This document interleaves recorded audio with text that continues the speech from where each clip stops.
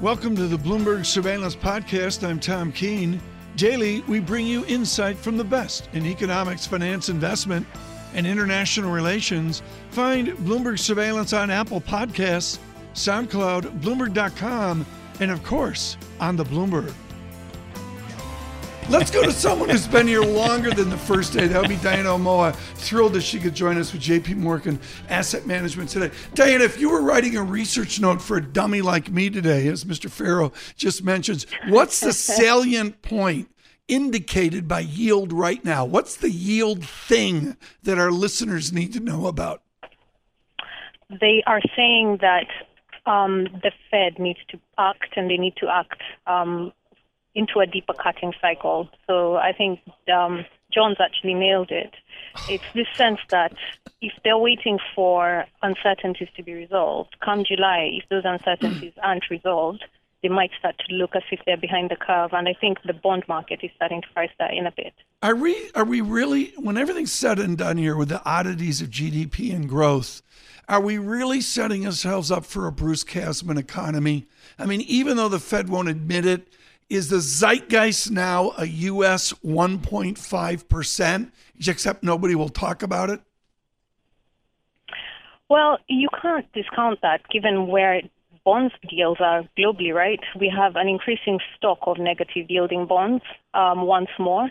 We have ECB indicating that they're willing to go further into negative rates. You have the BOJ again starting to state that they're willing to consider all tools in the context of what's happening externally, so beyond the U.S. economy. I think a low bond yield environment is actually here for now. Yeah, well, as Ms. Omoa says, John, I was wrong. You were right. So why don't you... We should cut that and replay it every morning and put it in a highlight reel. Diana, it's great to have you with us on the program. You run an EM fund. You're in and out of the market. That's why I love talking to you about what is happening in emerging markets right now. There is a belief that people will be starved for income. They will be pushed to go elsewhere. Diana, will they be pushed to go back into EM in a more pronounced way than maybe we have seen over the last 12 months? I think they will. We've already seen a lot of money coming back into the hard currencies, so sovereign hard currency debt in the last few months. What we're starting to see now is, with the dollar turning, a lot more interest in local markets. So that's been the bit that's been lagging flows because of we've come from an 8-year dollar bull trend. I think as the belief that we've seen the peak in the dollar builds momentum, investors will look beyond dollar-denominated assets and to those emerging market economies that need to be cutting rates where you still get paid a decent pickup in yield. I think for me, it's just pretty much a no-brainer if you think the dollar has peaked. What kind of yield can we pick up at the moment, Diana, in local currency?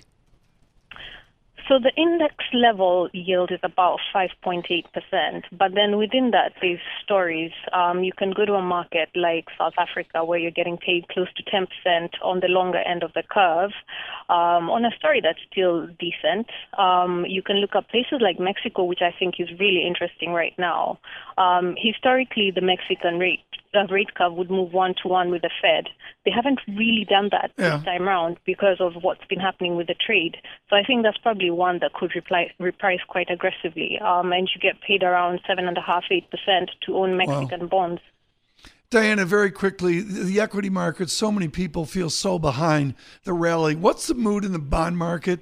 Do they feel way behind what the indices are doing? I'd say generally fixed income investors have traded this rally well because we came in quite cautious into the start of the year. I think the disconnect is equities are rallying and bonds are rallying, but you'd expect these things to move in different directions. So everyone came into the year cautious. Equities kept going. Equities investors feel they've missed that. We came in cautious. We were long duration, and that trade has worked out nicely. Diana Omoa, thank you so much. Diana, Greatly thank you. Appreciate it. JP Morgan.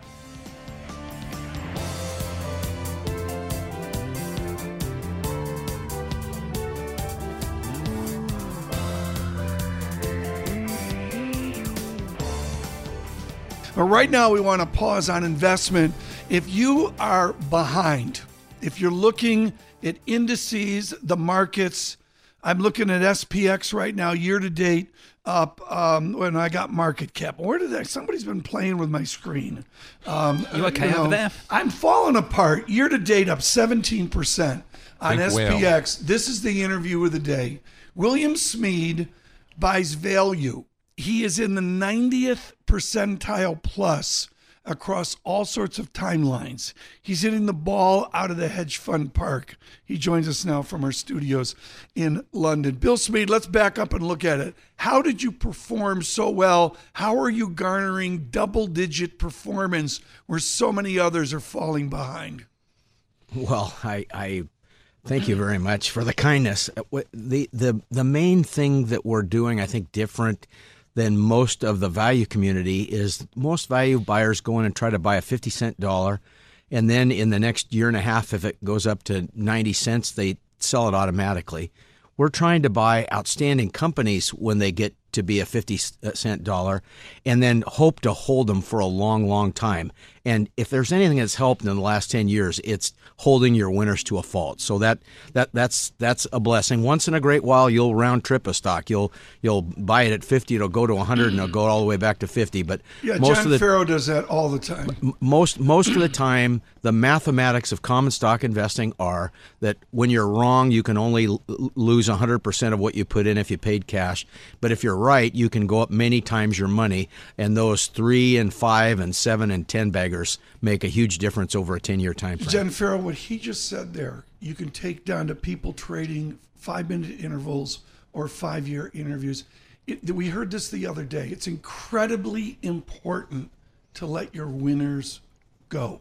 Remember the rebalancing interview we had with a gentleman from a number of weeks ago. Yeah, I remember that. Steve, he's on your property. Chevron. Steve Chevron nailed Bill Smead 101. So, Bill, let's talk about the Smead Value Fund. It's got about $1 billion in assets, just north of that. You've returned around about 15% year to date. And what you guys do is pick 25 to 30 companies, rather. So 25 to 30 companies within that portfolio. Bill, talk to me about why that's the optimal number for you guys in that fund. Really good question. I think 93% of the benefit of diversification in common stock ownership comes with the 20th security. So we have over 50% of our portfolio in the top 10. Think of us as a producer of a play or a producer of movies. We audition actors and actresses based on our 8 criteria for common stock selection. If they enter the portfolio, then in the first 3 years, they're basically on probation to see what kind of audience they can draw. And you move up the ladder in our portfolio by your success because we let our winners run. So you might think, and typically we might start with a 2% position and maybe go up to 3 if we have a lot of confidence. And then 5 or 6 years later, if you've been successful, you might work your way up into the top 10. How does that strategy work in a legitimate correction plus moving to a bear market? Forget about the gloom and negative 35%. What is the elasticity of your portfolio if you're down 17% SPX? Wonderful question. It's my only good one of the day, Bill. Enjoy it. Yeah. So our 8 criteria for common stock selection are mostly qualitative. So wide moat, long history of profitability, consistently high free cash flow, shareholder friendliness, strong balance sheet, et cetera. So most of the 8 criteria are qualitative. When you get in difficult markets, and they're virtually guaranteed to come, those qualitative characteristics allow you to be patient in that environment. By the way, since you asked it, the other thing that's really helped us the last 3 to 5 years is we're back to what we used to be before the 07 to 09 debacle. Because in 07 to 09, the normal qualitative things did not protect you because the hedge funds had to sell what they could sell because they couldn't sell what they couldn't sell. And since they had to sell what they could sell, we owned what they could sell.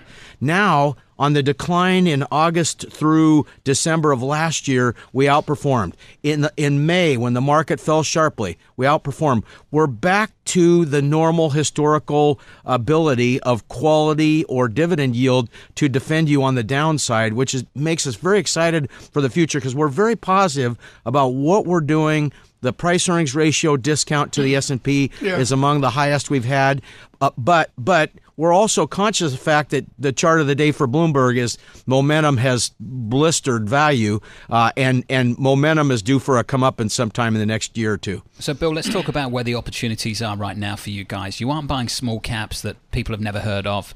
You're buying large caps. So walk me through a couple of names and why you like these companies right now. Well, let's just be in the news. CBS is talking about getting remarried to Viacom, and there's some rumors out there that they would like very much for David Zaslav, that runs Discovery Inc., to run a three-headed monster rather than the two-headed monster. We don't necessarily think that's a great idea, because the big behemoth market capitalization companies, the Amazons and Apples and Netflix, their biggest problem is they're just pretenders in content. They're just pretending that they're content producers. And the best profit margins in the entire industry are unscripted television, and I might add that unscripted radio as well, Mr. Smead. That's right. Entercom, the guy the main owner of Entercom, is loading the boat. He's buying up every share of Entercom he can. So he agrees with you completely. Okay. So unscripted television has 10% of the cost of scripted TV and movies. And so here are these tech companies who are loaded with confidence, loaded with arrogance, and they're spending money in Hollywood like drunken sailors on leave, when the truth of it is they could pay $70 a share to buy the premier content in television, which is HGTV, Food Network, Travel Channel, Deadliest Catch, Shark Week, ID. Okay, Bill. Disc I got time, Bill. You're on a roll, Bill. I got it's Bloomberg Surveillance Bill. SURV. We're doing a direct listing. Bill, I got time for one more question. What are the hedge funds getting wrong? You are one of the most humble guys I've ever met. You're truly, folks, clocking David Harrow numbers. You're like 92 percentile, 96 percentile. All these smart guys off Madison Avenue and Mayfair are getting crushed. What are they doing wrong? Well, there are thousands of people that want to make money in 6 to 12 month durations, and they all have access to massive computer power. And the problem is the laws of supply and demand haven't changed. There's hardly anyone that wants to work in 5 to 10 year durations. Thank you. And so we've been left the 5 to 10 year duration to a few other players, and there's not much there. Now, the negative is the capital should be coming to us, and that has not been the case. There's net outflows even among meritorious strategies. We heard that yesterday. 20 seconds. Carl Icahn, Oxydarko. Anadarko overpaid by Oxy. Did you look at that transaction? We're researching it, and by the way, Icon's been following us around for the last 5 or 6 years on eBay and others.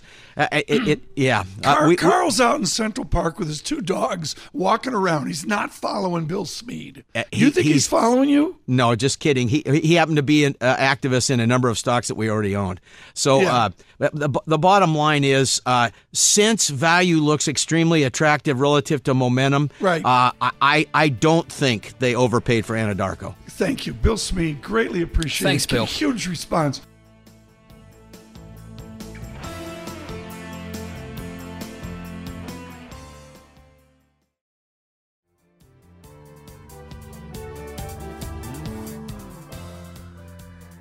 If you're an economist, without question, the easy thing to do as a market economist is to blame your bond guys, blame your equity guys. Janet Henry is professional at not doing this because her bond guys and her equity guys have been on the edge of perfect. No one combined has had a bond equity house call like the Hong Kong and Shanghai Banking Corporation in the last, I'm going to say 8 months. She'll tell me to the month, maybe longer than that. The Steve Major, Ben Laidler tandem has been lights out. Janet, what is it like to work with those guys? How did they influence Laidler's optimism on equity, Steve Major nailing lower interest rates? What does that do to shape your forecasts day to day? Well, Tom, we all talk to each other. And I think the economic view for the last few years, especially the lower for longer call. We work very closely with Steve Major. We've been of the view for the last 5 years that the pickup in wage growth was going to be very slow and very gradual for a number of reasons to do with labour market disruption. Now, I must admit, over the last year or so, the kind of optimism on bonds and optimism on equities seem to sit a little oddly. And to be honest, over the last few weeks, I've been surprised myself at the extent to which everything's good news for the equity market. If the Fed's cutting rates because things are going wrong, that's good news for equities. But if we get a trade deal, that's good news for equities. Whereas the bond market obviously is much more skewed towards the downside risks on global growth. Does the traditional punch bowl model work? And if it is, where's the punch bowl right now? Overflowing onto the floor? I think it's difficult. As going into the meeting yesterday of the Fed, it was how can the Fed outdove the market? What could they possibly do? We thought maybe if they cut rates in June, the market may be even happier. But it was almost the perfect set of dots. It's basically suggesting that most of the Fed, nearly half of the Fed is now ready to cut rates by 50 basis points this year, but there's no pre-commitment to actually do it. Their growth numbers were good. They were not downgraded. They were edged up. The unemployment rate was edged down, but we seem to be now on their projections in this perfect world where they're about to cut interest rates because inflation's lower than expected. I think there's a lot of optimism priced into the equity market. Are we too close to a liquidity trap, or is it something different this time? Let's say things fall apart. We get premature. It's premature. I get it. But it's radio. Come on, stay with me here. It's premature. I get that. But if we get 1, 2, nobody's looking for it. But what if it happens? 3 rate cuts. Are we right back to where we were in 08, 09, 10? I think a liquidity trap is when no one is borrowing, no matter how low or negative interest rates go. It's very clear that the corporate sector has been borrowing in the U.S. for the last few years, and we've seen the resurgence in mortgage refinancing in the U.S. as long-term interest rates have come down. I don't think the U.S. is in a liquidity trap. I think what the U.S. is seeing is that, of course, inflation in the U.S. is influenced by global developments, and that was a lot of what we heard yesterday. It was about global uncertainties, global PMIs, and they matter too. What are uncertainties? To me, they are less data dependent, less less reaction function, and much more things, tangible, like trade and trade war. Is that what we mean by modern uncertainties? I think, trade is a big part of it. And, a lot of the way in which trade has impacted, the trade wars has impacted over the last year has been on investments. We've seen a slowdown in demand for capital goods. We've also seen particular things related to the auto sector and to the semiconductor sector. Industry is very weak. And the longer industry is weak, the greater the likelihood that does feed through into employment and into consumer spending, which, let's be honest, is the real area of resilience, even in the euro area. Over the course of the last year, consumer spending has still been pretty solid because unemployment rates and wage growth is now at the highest level for a decade. Okay, wage growth is at the highest level, but a lot of America feels the angst. This is a really interesting point, Janet Henry, that there's a part of America not participating, and there's another part, which Chairman Powell mentioned yesterday, where, consumer data is pretty good, service sector is pretty good, et cetera. Is that going to be the surprise? Staggering to September 18th, whatever that 2 meetings out is that we still get good consumer data? Maybe we get okay unemployment numbers? Yes, I think, that's already in the Fed's central forecast to some degree. Yes. Of course, we've just had another solid initial jobless claims. It fell to a new lower level. So I think what the Fed was saying yesterday is that, the lower the unemployment falls, the greater the likelihood that more and more people who've not so far benefited from the recovery do start to benefit. But it would appear that just a continuation of the solid consumer data is not enough for the Fed to remain on hold. It is still that global weakness, and what it means for global inflation and therefore U.S. inflation will be ultimately what tips the balance for the Fed if it cuts rates. So, Janet Henry, you're saying without question, Jerome Powell's central banker to the world. That's what I'm hearing. Yes. Yeah, it is. Okay. And remember, last year, it was a lot of the Fed tightening on the back of strong U.S. growth, which was helped along by fiscal stimulus. But it was that Fed tightening that impacted on the rest of the world and contributed to the slowdown in growth elsewhere in the world. My first question to Vice Chairman Clarida tomorrow has to be on his word, solid. I associate that with the Vice Chairman. We heard Chairman Powell talk about solid yesterday. What would be your question, Janet Henry, for the Vice Chairman? My question for the Vice Chairman is, I suppose a lot of it would still be to do with the labour market. And this is something that Richard Clarida talked about in his recent speech. You know, economists always talk about the stars. It's all in the stars, the R star, the neutral rate. And U star is the new thing, the maximum level of employment. They don't know what that is. Clarida actually mentioned that it would be, he now thinks it's, around 4%, possibly below. We're already below 4%. How low does he think unemployment could go in the U.S. without wage growth picking up more meaningfully? Janet, I'm going to give you a shout out if I get to that question with Vice Chairman Clarida, but this is important, folks. And Janet Henry, this is just so key.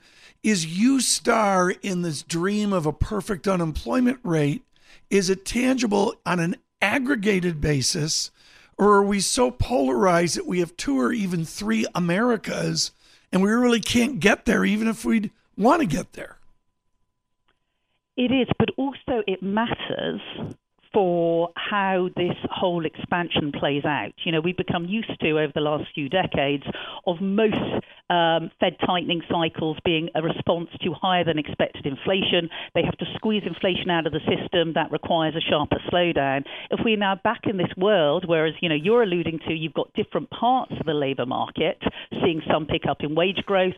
If that's coming through more through the profit cycle, it's back to an old-fashioned business cycle. You could see different parts of the economy being affected in a different way. And that means that it's not necessarily just about the response to inflation, but we could still get areas of the economy slowing down because they're the parts that are being hit more on the profit side. This has been wonderful. Janet Henry, thank you so much. She's with HSBC.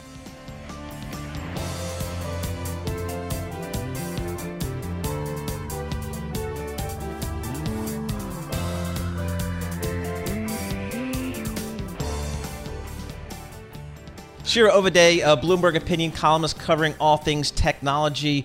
Really wanted to get her thoughts on Slack. That company's raising capital today. I should note, Tom, that Bloomberg Beta, the venture capital arm of Bloomberg LP, is an investor in Slack. So we'll make that disclosure. Thank you. Yep.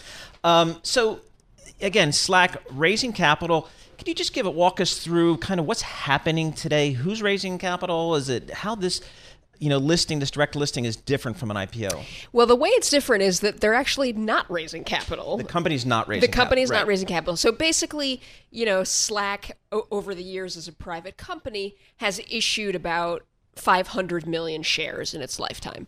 And basically, today, it declares those 500 million shares are in essence, available for trade. So the company is not selling new shares to a new crop of investors, as typically happens in an IPO.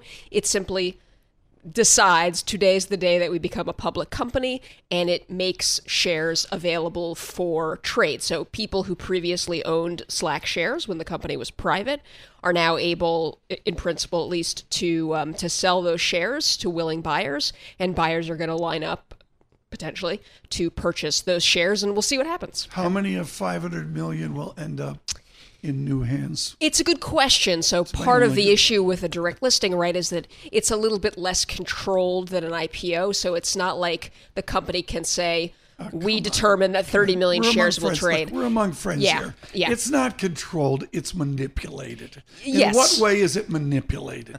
And in what way is an IPO manipulated? No, or is what way a direct listing? Oh, come on. Well, Stop it. They're going out to Citadel and Goldman Sachs. Correct. They're making a fictitious pricing up, and they're launching this puppy, right? Yes, I agree with you. I do not really see the point yet of direct listings. Thank you. God, can we have her back tomorrow? Thank you. I mean, it's supposed to be this kind of more pure, less financially manipulated process than an IPO controlled by the masters of Wall Street. But it's not really that, as Tom said, right?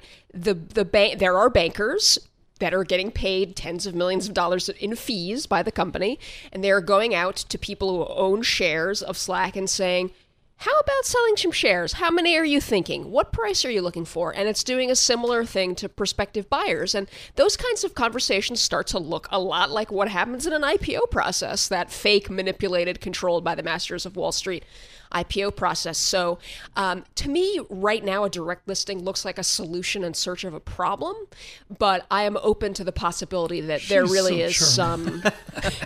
Well, the big again, you already called me a cynic, so now I guess I have to live up to that billing. You've gone beyond the Call of Duty. Sure. One of the ways it is different from Slack's perspective is that it's less costly. I mean, the fees are lower, presumably. Is it though? So there again, Slack is paying. I cannot remember the number, but it's something like $25 million in return for raising no new capital. Right, so you're paying banker fees. Not that much less than you'd pay in an IPO, but the company's not making any money from this process. So again, right now, a direct listing is a novel thing. It probably requires a little bit more work than it might in 2 or 3 years if this process becomes more normalized. But right now, a direct listing is not cheaper. To those that have been through this, and Shira's expert on this, and we make jokes, folks, but she's truly lights out. It's sort of kind of like a Dutch auction where you go out and find a price. Do we know how they actually get to $26? Is it like CFA 101? I think a lot of it is very similar to an IPO process, that you have conversations with potential sellers of stock and potential buyers of stock, and you figure out what it seems that they're willing to pay. So they're basically doing an end-around SEC process of a red herring to discover price, which is what you do in a standard initial public offering. I don't want to say that anyone's violating any rules. This is still a process. This is still a process that is governed by SEC rules. Like, Slack filed a prospectus as they would in an IPO. I didn't know that. They have, they have regulated conversations with potential investors. So this is all on the up and up. But again, my issue is just that this is supposed to be some kind of holier than thou, more pure process than an IPO, and I do not yet see those merits. Can we ask one question about the actual company today? Oh, the company, yes. What makes, now this is there's so much remote working today, and you got to have these video conferences, and Bloomberg's got its own system, which works great. What makes this company so special, their technology? Look, Slack, it is good technology, and it's particularly useful on mobile devices, which was less true of many of its predecessors. But I will say, I was having a conversation with somebody yesterday about Slack and the fact that there were a number of very similar software companies that started around the same time as Slack. Think about companies like Yammer, which was bought by Microsoft, or Jive Software, a company that went public a few years ago, or Chatter, which is owned by Salesforce. Cisco had a workplace chat product. There were lots of these kind of Facebook for work, whatever you want to call them, products, and almost all of them either died or are essentially irrelevant. In the Journal today, Shira, they had that great compare and contrast of actually paying subscriptions of $95,000 versus $285 million from Microsoft. I mean, the revenue growth vectors are declining. The down the income statement vectors are declining. Let's flip it over. I'm gung ho on Slack. Why? Well, look, they do have 600,000 paying organizations, which is, not nothing. Even maybe it's nothing compared to Microsoft and all of the customers that they have, but this is a software that has caught on relatively quickly in a relatively large number of organizations. The advantage of software as a service, this kind of subscription software, the reason investors love that business model so much is it's very easy to understand. You have companies paying money every month or every year for a product. You can kind of model it out. You can see the retention rates and the ability to upgrade those customers. Look, investors may have gotten carried away about this whole category of software, but there is something real happening. Okay. There are new kinds of technology that are catching on in companies. Single best conversation on this today. Shira Overday, as always. Thank you so much.